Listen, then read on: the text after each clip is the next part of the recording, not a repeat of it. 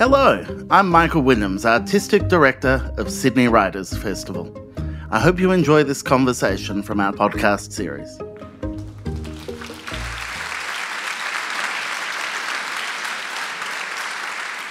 Good evening and welcome to the magnificent City Recital Hall on this election eve here in Sydney town. I am Artistic Director of Sydney Writers Festival, Michael Williams, and I'm thrilled to be here with you all for a number of reasons. Not least that it's been a funny couple of years. Sydney Writers Festival has been going for 25 years and it is a proudly international event, one that engages with the best of literature and ideas and writing from all around the world.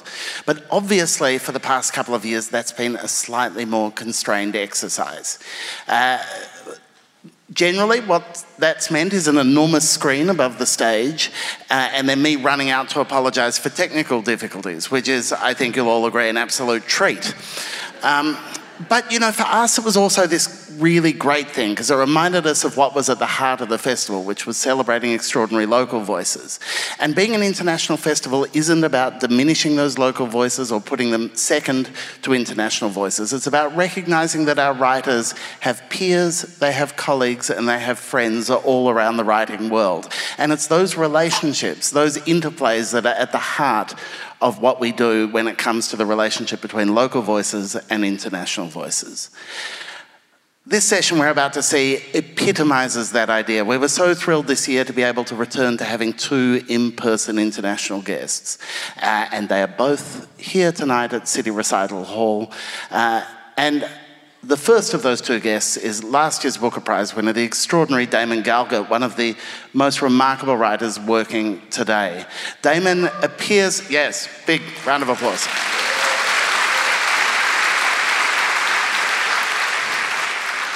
Damon appears at Sydney Writers Festival in person this year, in part thanks to the phenomenal support of the extraordinary Rosemary Block. Big round of applause for Rosie. The generosity and imagination of supporters like Rosie make the Sydney Writers Festival possible, and we couldn't be any more grateful. But not only are we thrilled to have Damon here, but to have him interviewed by another of the world's greatest writers of our time, Michelle de Kreuzer, who is, as I mentioned before, a friend, a colleague, a peer of Damon Galgut. Please welcome these two extraordinary writers.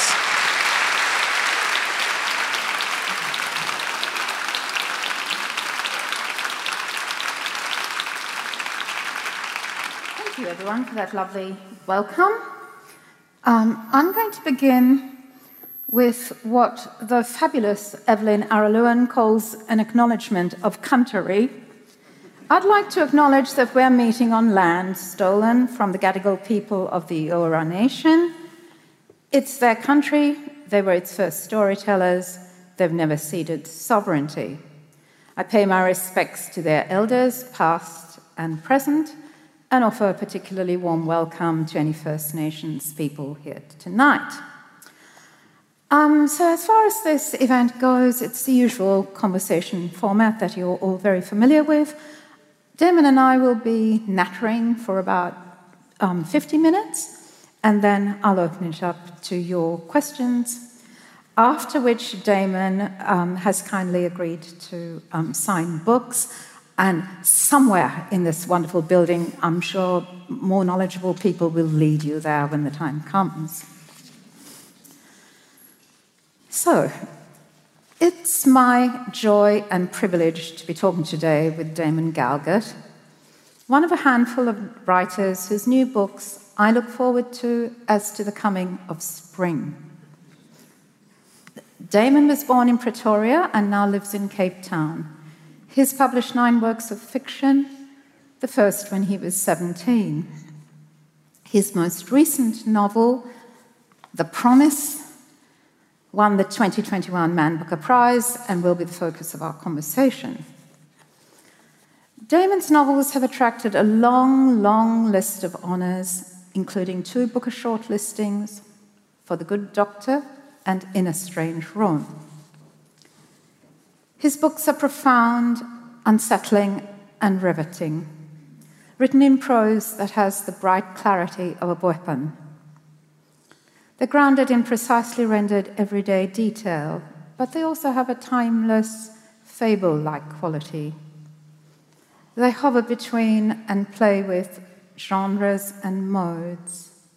They're attentive to the natural world and to the lives of non-human animals. They scrutinize power.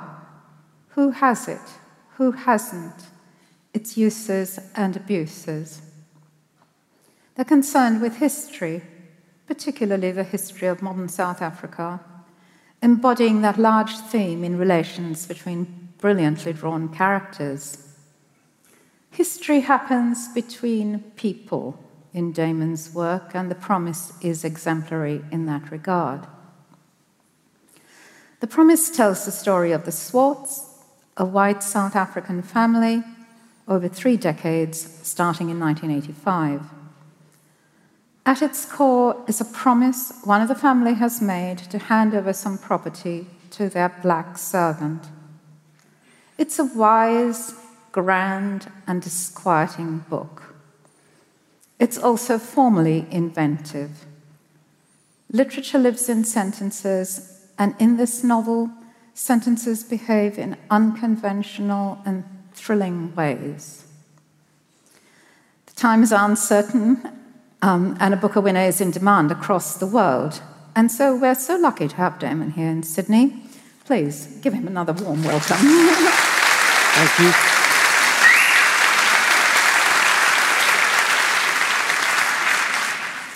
So Damon, you know, I said this was a story of a family, and it is, but it seems to me that it is also the story of modern South Africa. And so my question is that, you know, even before you began, when you were just thinking about this book, did you set out to write the story of a family or the story of a nation, or both, or did that only happen when you started writing? The initial idea for the book, I don't want to bore anyone because I've trotted this out numerous times. It came from a conversation with a friend of mine who happens to be the last surviving member of his family. And he was telling me one semi-drunken afternoon about the 4 family funerals that he'd attended. And although it sounds unlikely, he was being very, very funny. I guess because his attention was not on the person being buried, but on the family and the antics of the living, and very often the antics of a dysfunctional family can be amusing and very revealing about human behavior. So my initial attraction to the idea was to, what felt like an unusual way to relate a family story. And I didn't, in the beginning, think much beyond that. It came as a secondary and later realization that if I sort of widened the focus just a little bit, that I could show more than just the life and progress of this family, but something of the life and progress of the country that they belong to, and that I belong to too. But yes, I was not initially setting out to deal with, national history. I was much more concerned with a personal history. Mm-hmm. I think you should have called it 4 Funerals and No Wedding. Just putting it out there. Well, the title was the last thing to arrive. And of course, the title of that particular movie kept floating through my mind, and I knew that unkind people would bring it up. Well, it's such a great title. I mean, it sort of encompasses everything. But, I'm going to be running the line that this book is different in interesting ways from your previous book set in South Africa. And one of them is that, in those earlier books, of course there's South African history, South African politics are present, but they're alluded to, but they mostly kind of simmer behind the characters' lives or underneath. Sometimes something happens and, politics intervenes, but it's kind of backgrounded. But here, I mean, from the title, which is about land ownership, which is so fundamental, what was it that, just made you decide this time you were going to write really about South Africa, up front? I mean, as you know, Michelle, books don't arrive as a complete package. They sort of develop like one of those photographs in a bath of whatever the chemicals are. So I guess, I do think the family in some way shows the nation. Yeah. And I was drawn to the idea of this family as being in some way representative of white South Africa, the white South Africa that I know and have grown up in. But I resist the idea of political writing, and you won't find the name of a single political party in this book. Mm-hmm. There's no ostensibly political discussion, ideological jostling, or anything like that. What I rather chose to do was, once I decided to tell the story through the device of the 4 funerals, I realized that if you spaced the funerals out, you could place them in different decades with a different president in power. And it's really kind of evident about South Africa that each of the last 3-4 decades has had a different reigning spirit, a different sort of ethos to it. Mm-hmm. So I was trying really to conjure the feeling of the time rather than, dissect the politics of the time. Sure. And you do that beautifully through those pivotal moments and how they are different. The sort of hopefulness of the early 90s and then the difficulties of the Zuma era, for instance. That's nicely and euphemistically put. Well, I still think that. I always remember this line in The Good Doctor where you say life in South Africa is marked by brutality and violence. Not a happy line. And I think those earlier novels for me, even they seem to end on a much bleaker note. And here, not so much. Well, I'm gratified but also surprised that you feel that way, because a number of commentators have, harped on how bleak they find the book. No, just the ending. We're talking the ending. Right. Well, I had no axe to grind, no particular agenda to lay out when I started writing the book, but it is unavoidably true that if you do try to evoke the spirit of these different decades, that the trajectory that's being portrayed is a downward one. South Africa is not in a happy place right now. No. So I guess if there's a more hopeful note at the end, it's much more centered on the last surviving member of this family, the person who represents, to whatever degree, a moral impulse at the center of this otherwise rather amoral and self-interested group of people. Yeah, definitely. It is definitely caught up with Amor, that the youngest member of the family.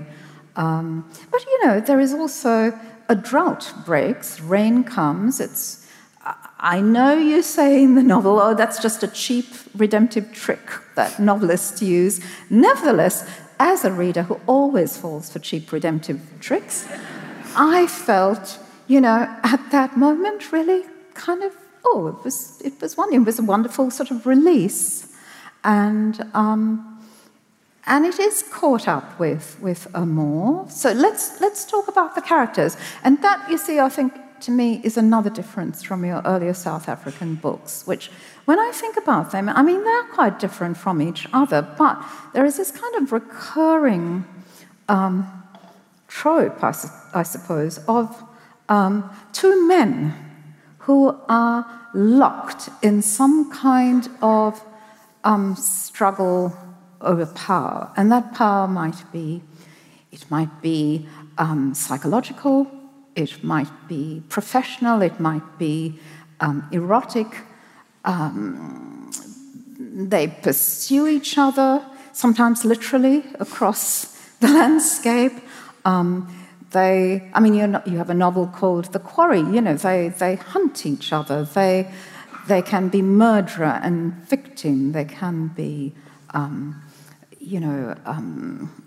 assassin and would-be victim. They're often kind of doubles in a strange way. They get mistaken for each other. They wear each other's clothes. Anyway, all of that to say they're very powerfully masculinist novels. And here, for the first time in your fiction, I find that women are pivotal to this narrative.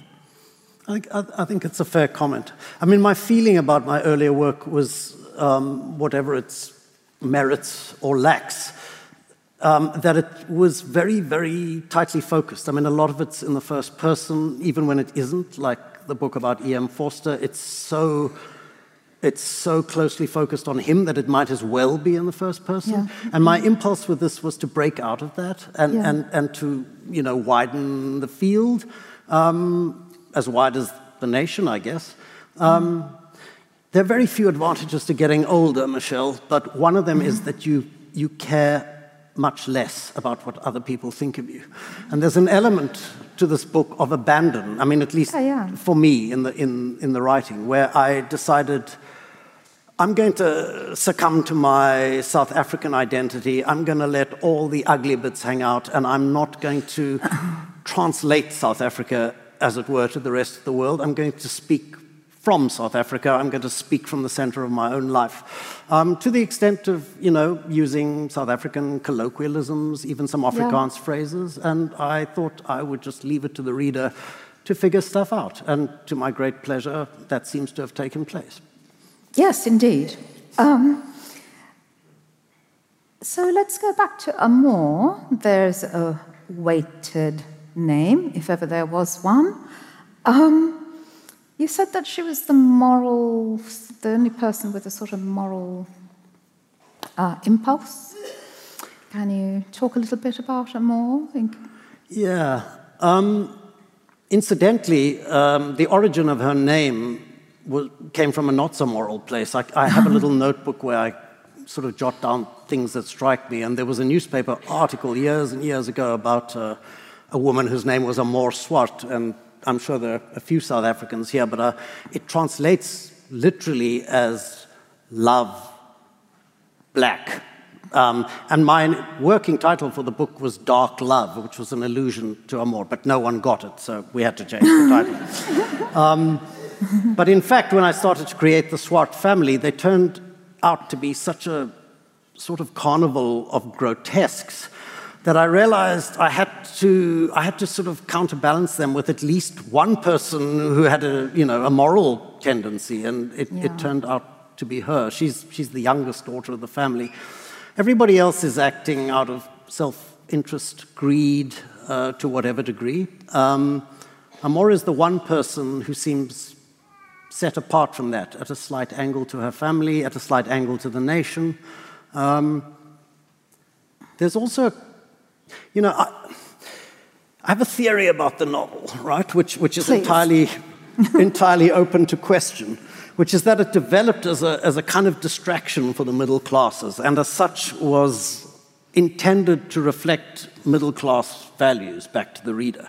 So sort of hard-baked into the idea of the novel is also an idea of the world being set to rights whenever it ruptures. So books are meant to comfort and console you, and there are various devices. I mean, the very fact that a book has a shape and a resolution is reassuring, whereas the real world very often doesn't provide that sort of resolution. So I like to push novels as close to the real world as I possibly can. And the real world is not often guided by moral impulses. No. So I guess I had an innate resistance to depicting Amor, even though she is the moral center of the book, as too saintly and too much of an example. So although she is the one person who feels compelled to try and push the family to do the right thing. I also wanted her motives to be slightly open to question. So, she was struck by lightning when she was 6 years old, and various other members of the family think of her as damaged or defective, and they think of her moral impulses as a symptom of her damage. But I wanted to leave that as a little bit of an open question. Perhaps she does act in this way because she's not the same as other people. I mistrust those sort of blazing moral examples that are planted there as a signpost for the rest of us to follow. Where are these people in real life? Oh, well, interesting, because I spent most of the novel really wanting to shake Amor. She kind of really annoyed me for most of the time, because I kept thinking, why don't you make that phone call? Why don't you write that letter? Why are you not on your family's back? Like, okay, not when she's a child, but, as she grows older. I mean, she just sort of removes herself from the situation, and then once every 10 years, she remembers that this promise was made. No, well, exactly. I mean, you put your finger on it, because if she had been a forceful personality who demanded that the right thing be done, she would be one of those blazing moral examples, and my book would be a lot shorter. Yeah, I know. There was that sort of narrative need to. Well, it's part of it, absolutely. Oh, well, because I just remember that bit towards the end, in the last section, where you address the reader, as you do many times in this novel, and we'll talk about that in a minute, but you say, why have, you have just not thought about the promise, have you? And it's, you're wondering why it hasn't been mentioned. It's because you didn't think about it. And I thought, but Damon, I have thought of nothing else. I've been so anxious throughout this novel about, will this house come to Salome? And so I think that's why I found, when I talk about that sort of feeling of relief at the end, release with the rain and so on, was the fact that Amor does make the reparative gesture, even if it comes very late in the day, perhaps too late. And, also, Amor, loving kindness is one thing, it's lovely, but backed up by cold, hard cash, it's like fantastic, okay? So it was such relief. And I do think it's a novel of great cumulative power. So, you build and build and build to that last wonderful scene with Amor. Yeah, I mean, I would hope so.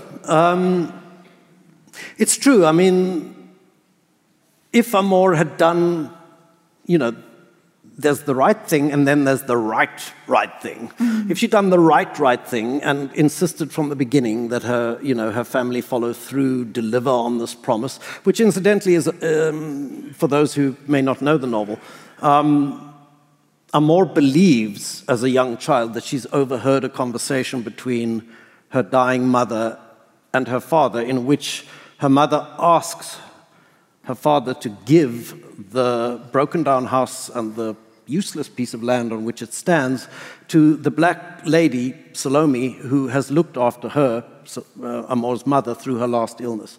And basically, the family, in time-honored South African fashion, has danced around and around this promise and found ways not to deliver. And, the release that Michelle is referring to is, the final delivery on this promise, which is far from satisfying, I think, because by the end of the novel, even that piece of land has other claims on it, which, again, seems to me more in keeping with the way the world actually works. Yeah, but the money's good, right?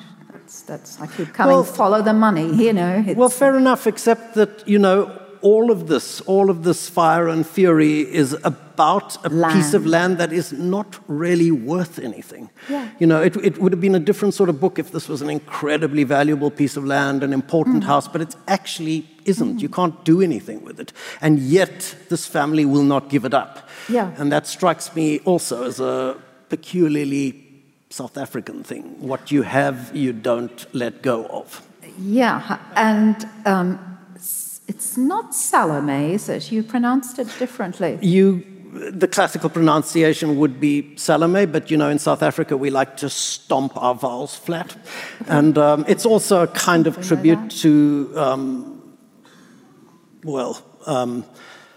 it's a sort of staple of South African households that there's a black nanny that, does all kinds of domestic work, but amongst the various tasks expected is very often that she would look after the white children. And I had a black nanny when I was very small, and her name was Salome, and in many ways she was a second mother to me. And it's one of those, I don't even know what adjectives to use, one of those very perverse South African intimacies, really, whereby in the middle of this terribly warped system, there's a real affection and a real bond and a real connection, which has, ultimately no substance, but that matters terribly while it's playing out. So, it was a kind of a tribute to her wherever she may be, if she's even alive, because it's also part of the South African tradition that these bonds are swept away and, those connections are lost. Well, you do evoke that very beautifully in the book, talking about Salome. You can call her Salome, it's okay. Salome.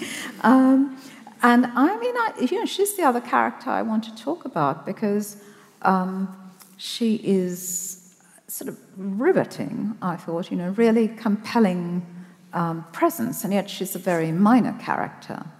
And she is silent for most of the novel. What is the meaning of that silence?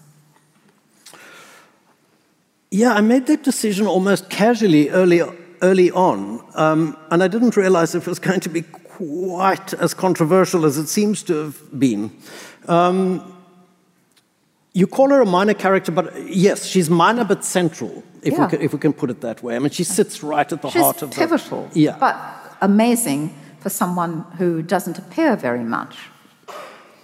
Yeah, although if you were a South African, you would probably have mentally put her into a lot of those scenes because she's the sort of figure who would be in the background, dusting the furniture, sweeping the floor, but would not be interacted with.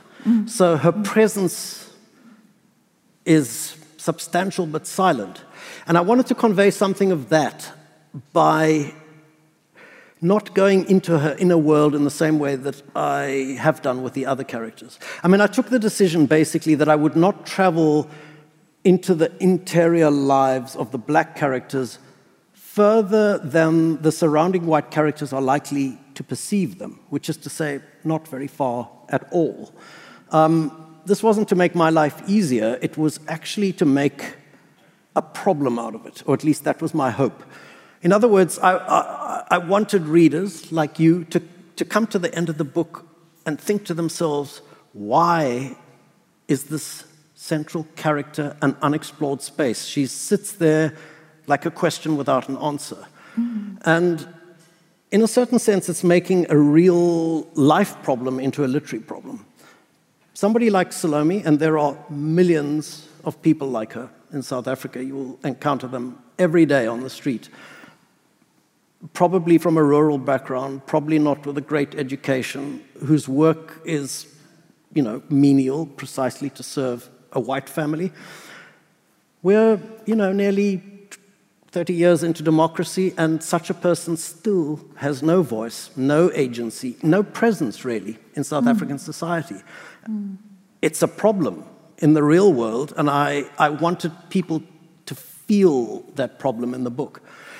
Again, to come back to my theory of the novel, one of the consolations that novels often provide is the sense of a false resolution. In other words, if I'd given Salome her literary dues and explored her inner world, you might come to the end of the book and feel, everybody's on an equal basis here, and this problem is resolved, and we can close the book and we can close the problem. But what I would hope is that people would be bothered by that and carry it around with them even after they finish the book, because there is still, there is the possibility that in some way, mentally, spiritually, that people might want to find that answer for themselves. And you do show that, I think, in the book through the difference between Salome and her son Lucas, who is rather more vocal and who refuses to be silent. He refuses to express gratitude. So do you think that there is this very marked difference between generations? Definitely, absolutely. I mean, Lucas, Salome's son,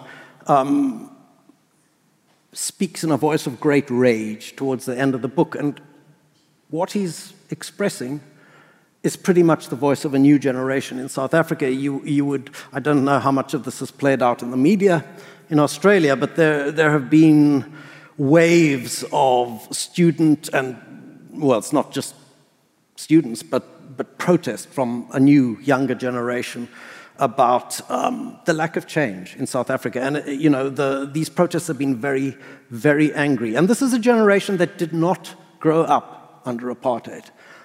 But it's a generation that recognizes that the framework that apartheid set up has not changed.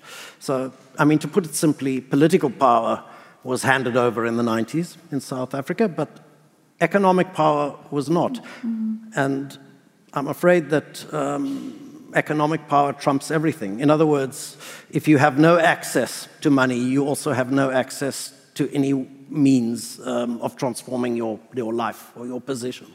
Yeah. So, all the laws have changed, but those stratifications and divisions that apartheid set up are still very much evident. Mm-hmm. Yeah, I think the novel just makes that quite clear, really, sort of beautifully, subtly so. Let's talk a little bit about Anton, because he's the only son, and he's the novel's portrait of an artist. Not a very successful artist, who's writing a novel that is never even finished and just disintegrates into a mass of jottings. I mean, did you feel that this was... was this a kind of allegory about the failure of South African writers to adequately represent the kinds of issues that you have been just talking about? Not consciously so, no. You're laughing, though, which makes me think you're guilty as charged. No. Look. You'll notice I've struck a defensive posture. For me, every book has to have a kind of buried theme or subject, quite separate from the more overt surface ones. And for me, this book has as its buried subject time and the passage of time, what it does to individuals, what it does to a nation. And part of the point of it is, Anton is the eldest son, more or less my contemporary. In the first section of the book, which is set in the 1980s, in the last days of apartheid, there's a sequence where Anton, sitting on the roof of the house, kind of thinks about the future, and he feels that he's, I forget my own phrasing, but that he's born to, write poems and lead nations. And there's a phrase that says that he wants to eat the world. Yeah. Now that kind of represents the promise that apartheid held out to white men like me. Yeah. Without any effort on my part, if apartheid had stayed in place, I would have stepped into the shoes of power. The world would have been held out to me on a platter. That's not the case any longer. Mm-hmm. And, the novel traces various transformations and declines, but the decline of that promise in Anton's life is very, very central. So, he's somebody far from writing poems or leading nations, settles for his one last surviving ambition, which is to write a novel, and not even that can he complete. Mm. But like many of us, I sort of conceived of Anton's novel as being a sort of idealized version of his own life. Not even that, again, can he complete. So, you'll have noticed, I guess, that the structure of his book mirrors, in an ironic way, the structure of my own book. Not exactly, but in a much more sort of idealized way. But I was not trying to say anything too personal in that. It was meant to be a kind of a general observation. But he does make a brilliant and timeless contribution to literature, because one of his, jottings, one of his notes to himself, block capitals, is "kill all the wizards," which, I mean, is a note that every writer should have on their laptop, right? Do not have any wizards in your novel. Kill all the wizards. So I think Anton, he does have a very well, incidentally, if I may pick up on that, I mean, it's not a central point, but it's certainly an interesting one, at least for me. I mean, he makes many marginal notes, and a lot of those were the sorts of doubts I was having while I was writing the book, such as, is this a farm novel or a family saga? Is this a tragedy or a comedy? I sort of built it into Anton's book too. But that note, there's a kind of two confronting quotes. The one comes from Conrad, Heart of Darkness, exterminate all the brutes. Yeah. The other, kill the wizards, is actually, most South Africans would know that phrase because it was taught to us year after year. In history class, the Zulu chieftain Dingaan entertained or received a party of white voortrekkers or pioneers who came to him to do some deal, and he had set up an ambush for them. And the moment of unleashing the ambush, which meant that they were all killed, was in Zulu, not in English, but the instruction was kill the wizards. So essentially, with that sort of confrontation, verbal confrontation between those two quotes, I guess I was setting two genocidal visions against each other, which sit at the very extremes of racial life in South Africa. Okay, I'm still going to take it as personal advice that, do not introduce any wizards. Let's talk, since we've been talking about character, let's talk a bit more about craft and that wonderful iron structure of, the four funerals, which, could almost be the four acts of a play. And I know that you studied drama at uni and have written for the stage. And I wondered if you could talk a bit about what writing for the stage might have taught you about writing fiction. I'm always slightly embarrassed when I'm described as a playwright because it's literally been decades since I wrote a play, and I don't think of myself as a very good playwright, which is why I gave it up. But it did leave several lingering traces, I guess. It was instructive to me to learn about dialogue, about, being able to visualize a scene, and I think some of those qualities have, followed me into my prose. But yes, part of the appeal of the structure was indeed essentially theatrical. I like the idea that it's like a curtain goes up and you see a particular drama play out over 2-3 days, however long it takes to get the funeral done, and then the curtain drops. And the next time it rises, you're in a different decade, and this family and everyone in it is 10, 9, 8 years older. Yeah. But that nothing is specifically explained, that the line through is not followed, which means the reader has to fill in that blank. And that's pleasing to me. But that is essentially a theatrical approach. Yeah, it's fantastic. I mean, you do that not only between the acts, as it were, but also, from one paragraph to another. It might be someone says, we'll be meeting the family lawyer tomorrow. Next paragraph, they are meeting the family lawyer, whereas, most writers would say either leave a blank line or, say, so the next afternoon or whatever. And, you're all killer, no filler. You're just there you take us, you put us in there. It's fantastic, you know, makes everyone else's work seem sort of bloated. You just, you know, so fantastic. It's such a great device. I intend to steal it naturally. Could I say something about that? Well, you're going to forbid me to steal it. No, be my guest. Just that approach, well, perhaps you don't want to get into that, but the voice of the book is what makes those sort of transitions possible. Yeah. And that voice was not part of the book from the outset. I mean, I think my approach was far more, you know, creaky and old-fashioned initially. But I was diverted from the writing of the book into doing a couple of drafts of a screenplay early on.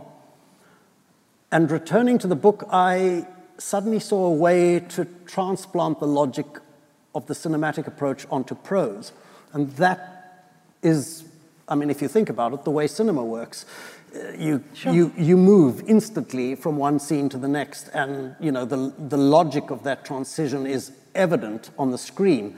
It's not always so evident on the page, but you know those kind of leaps are very much part of the language of the book. And I'm glad you like it and want to adopt it, but it's been baffling to some people. So pay them no heed. I don't. Well, that leads very naturally into my next question, which is about your wonderful, amazing sentences with their several different shifts of perspective. And I thought that just to illustrate what I'm getting at, I mean, it seems very filmic to me, and I thought if you wouldn't mind just reading a very short passage to show how point of view shifts between sentences. Sure. Lucas says goodbye to Andile and takes the footpath to the Lombard house, where I live. A crooked little building, something out of True at its center. 3 rooms, concrete floor, broken windows. 2 steps up to the front door, cross the threshold. Hello? Your own voice coming back at you. His mother is not at home. Thank you. So, just within, sort of that much on the page, we have Lucas, third person, seen externally. Then we have Lucas, first person, I. Then we have Lucas, second person, you. And then we go back to the third person, which is, it's just fantastic. This is like, cubism on the page. No, it's true. It's Les Demoiselles d'Avignon in prose. And so was that film as well? I imagine, yeah. So talk about that. Well, it came out of exactly that realization that one could narrate the book in the same way that a camera narrates a movie. That is to say, you can cut instantly from one point of view to another. And that might be the point of view of a particular character, but it might also be the point of view of an external narrator. And the external narrator's viewpoint might be a wide shot from very far back, but it might also be, very, very close up. And I realized, or at least I established rules for myself, that if that narrative voice approached very, very close to a particular character, that at times it could, as it were, fall into the character and into a first-person voice. Yeah. There's an example of it there. Yeah. And the sort of counterbalancing extreme, if you like, is a very, very long shot where there's a certain coldness and cruelty even, as one of my editors accused me, almost inhuman detachment from that. I mean, one thing that limits you in cinema, I guess, is the camera always has to occupy a position in physical space, whereas the novel can go into people's minds. I mean, that barrier doesn't exist. So, in fact, even if you take a cinematic approach, you can put it to good literary use. So, I basically got excited by what you call cubism, a way of fracturing a scene into multiple perspectives, multiple voices, and leaping about at high speed. Very, very conducive to insecurity as a writer, by the way, because you're not supposed to do it that way. So right through the writing... That's a good reason to do it. Well, that's what I told myself. But I was extremely worried all through the writing of the book that on the most basic narrative level, it might not be working, that what was exciting me might just be, roadkill to a reader. And did you get pushback from your editors over that? Or were they just went, oh, masterpiece, let's put a cover on it? And Neither. I did sort of try it out on a couple of people along the way and said, please be honest with me and just tell me, is this a disaster? And they were all sort of cautiously encouraging. But it was really only when you have the whole thing down and you can give it to somebody that, a moment of reassurance came that it sort of holds together and makes sense. It certainly does. Well, there's a consistent line of criticism. If, in masochistic moments, I look at my Amazon page and then... Oh, God, why do you do that? My God. Oh. I'm only human, Michelle. That is deeply masochistic, actually. Yes, it is. But, those sorts of transitions are still consistently baffling to a certain kind of reader. But I've decided to pay them no heed, as you put. Good. Another way, I think, in which this novel is different is it's a lot funnier than your previous work. And, thinking of writers who've written for the stage and fiction. I mean, one thinks, of course, of Beckett, and there's some wonderfully Beckettian moments in here. I thought, for instance, there's a dialogue between Anton and a fellow soldier. The soldier's called Private Payne. I mean, you cannot get more Beckett than that. Is Beckett an important writer for you? Yeah.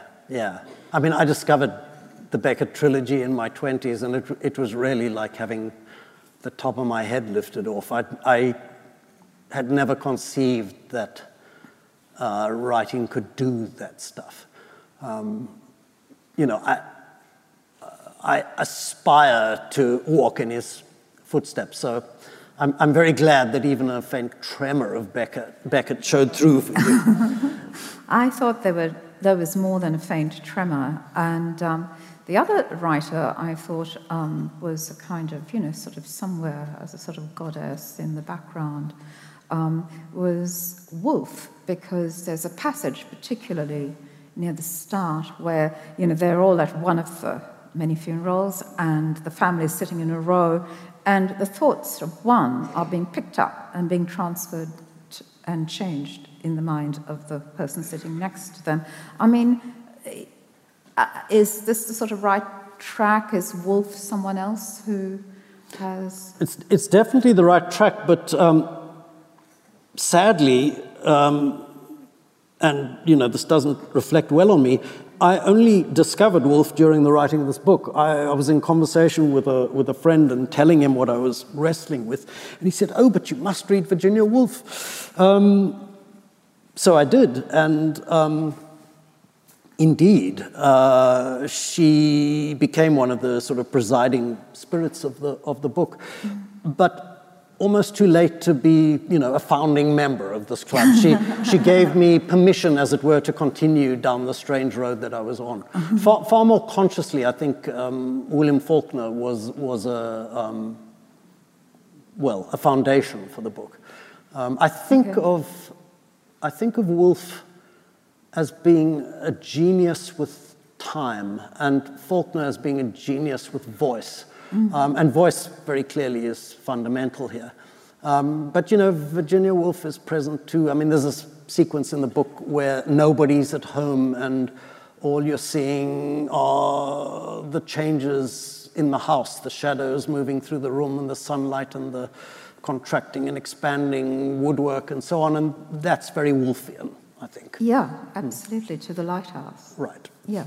So now that you've exposed me. Beautifully transformed and made your own, I should add. I am going to open the conversation up to you in a minute, but I'm going to so please start thinking of your questions for Damon. But I want one last question, still thinking of writers. I remember the first time you came to Sydney, and I said to you, where would you like to go and what would you like to see? Expecting the usual sort of answer of, Bondi or, I don't know, a ferry ride on the harbour or the Opera House or something. And you said, I would really like to visit the house where Patrick White lived. Which is a really sort of beautiful and writerly request. Why is White important to you? I was actually asked a version of this question earlier today and struggled to answer it, and I think I'm probably going to struggle to answer it now. He was a very, very big figure for me in my 20s, I guess, actually starting in my teens. And I've returned to him many times over the years. I think he's a genius. But it's very hard to express why one thinks he's a genius, because part of genius consists of, lying beyond description. The voice of Patrick White, the vision of him, the sort of,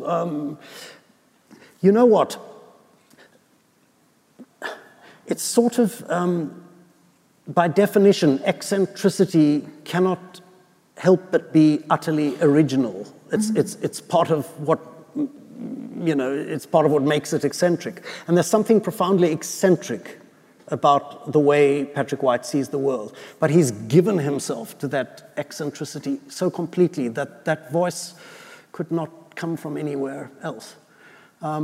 Something else of Patrick White's that I think has carried over into this book is his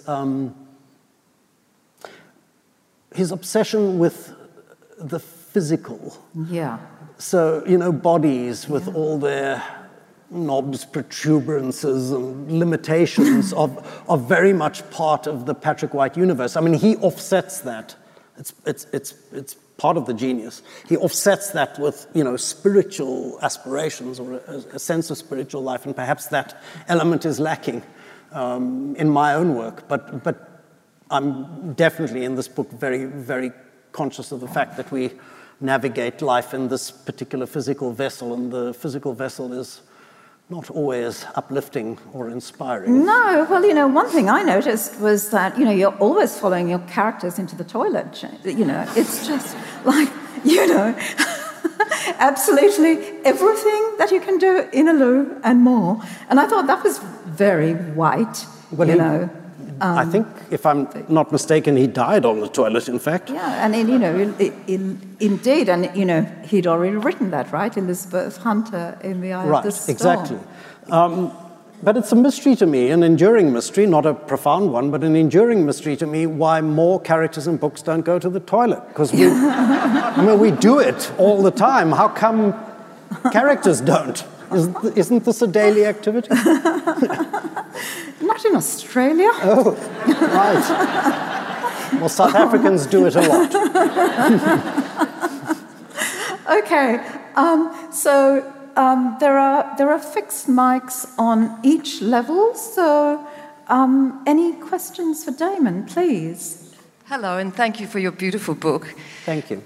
I just wanted to ask you about something you said earlier in the talk about the fact that Amor thinks she hears a promise made, and in fact, that promise of a house is never stated. So could you talk a little bit about the ambiguity at the heart of the novel, of the promise itself, please?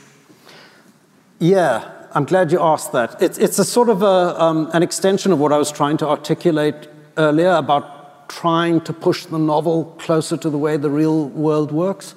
One of the consolations, which I regard as mostly a false consolation that novels hold out, is that of certainty. You always know exactly what's at stake, what was said, what matters. In the real world, there are far more questions than answers. So I wanted to build that uncertainty into what's absolutely central to the book. I mean, so much hangs on it, my plot included. But it's a little bit of an open question as to whether Amor actually heard what she thinks she heard. Everyone else resists it and says no. That never happened, I never said that. So I'd like the reader to be uncertain too. From a literary point of view, perhaps, again, that's a frustration for some of my Amazon readers, but for those who are prepared to follow me down the road, towards the real world, it feels more authentic to me. Simple as that. Thanks. Thank you. And thank you. Fiction is very much a footprint of what life is related to it, and your earlier works are many in that field. I'm kind of interested in the relationship of the core of the book. I haven't read it, but with similar histories in South Africa and Australia of Indigenous land ownership, colonisation, separation of paths where South Africa ended up with an Indigenous parliament. What do you see as the current state in South Africa of that notion of handing land back to Indigenous people in a way that we still struggle here in Australia with that notion? Yeah, it's a very fraught question, and it's one of the reasons that I place this issue of the promise at the center of the book. And, the book has that as its title. Recently, a law was passed in South Africa that makes it possible to seize land without compensation. So now, effectively, the state can take away land that people might think of as theirs and redistribute it. I don't expect that's about to happen on a large scale, but it does point up how very, very central to South Africa this question is right now. It's very, very fraught. And in fact, a major political party has been using that as the main plank on which they operate their agenda. But to a large extent, I see it as symbolic. Land can stand in for a lot of things. It can symbolize a sense of belonging, a sense of a place in the world. And I think the fervor around land is really an expression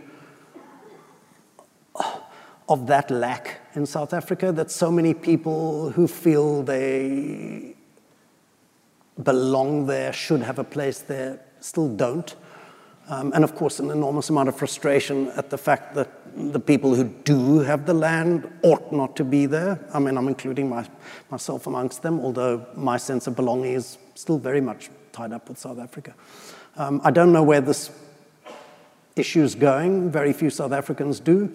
But if the government ever did get serious about seizing land on a large scale, it would change the game entirely in South Africa. I'm not sure that it would be to South Africa's advantage, but I'm an observer in that process more than a participant. One big difference, obviously, between Australia and South Africa is that it was the majority that were dispossessed. It's not a case of the power balance is very different. So it's a tiny minority that has held onto a vastly disproportionate set of assets, and land is one of those.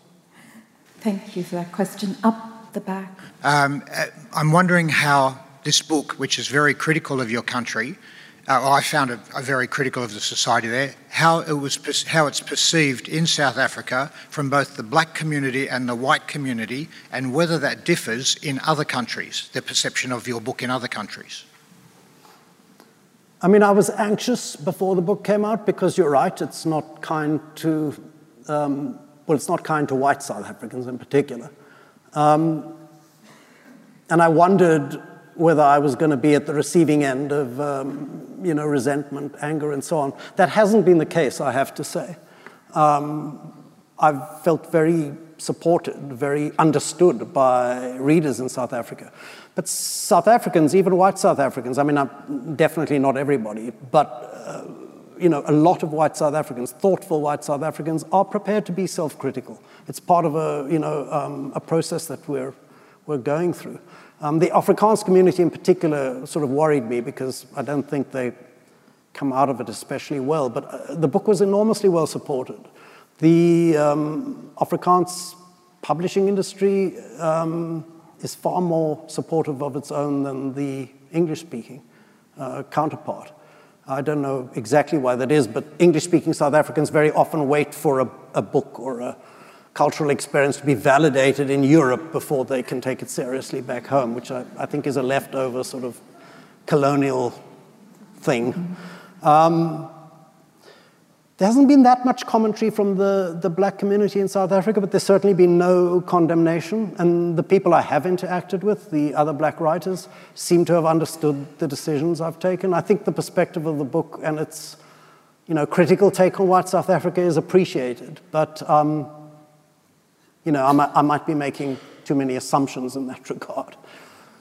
Sorry if that's an inadequate response, but it's as good as I can get. Is there someone waiting up there? Hi, good evening. Hello. What interested me was the use of Rachel as a Jewish woman with this Afrikaans family, which in that generation and that time would have been quite an outrageous, almost a mixed marriage in a sense of the white community. Did you have an agenda in using Rachel as a Jewish character? No. Once I decided to use these 4 funerals, the next decision was, are all of these funerals under the umbrella of a single religion, which would probably be the case in most families. But to avoid boring my readers, I thought I ought to vary the fare a little bit. But it's also, there's also a serious intention behind that, because I was trying to represent the various religious beliefs that infuse white South Africa. That is to say, for the most part, Judaism and variations of Christianity, and more recently, various strains of New Age thinking. I mean, Cape Town's very like California these days. I was drawing, in a personal way on my own family background, to be honest. My father's Jewish. My mother, when she married my father, converted to Judaism and had me and my sister converted. I was then 2 years old. And you're correct, she received a very strong pushback from members of her own family. I think at least one of them told her that he would never speak to her again if she went through with that. I mean, he didn't actually follow through on that either, fortunately. And then when my mother divorced my father, she married an Afrikaans man with a Calvinist background, so we got sent off to Sunday school for a while. But my mother's true heart is, much more with Eastern religions, and there was the sort of New Age thing. So in a certain sense, I was releasing some personal demonettes from my past. I'm so sorry, we have to leave it there. I'm getting stern wind-up signals. Please, anyone who wants to ask Damon more questions, please feel free to join the signing queue, because he will be signing books. Thank you all so much for being here. Thank you. And please, thanks, Damon. Thank you. Thank you for listening. If you enjoyed this podcast, please remember to subscribe and to rate our channel.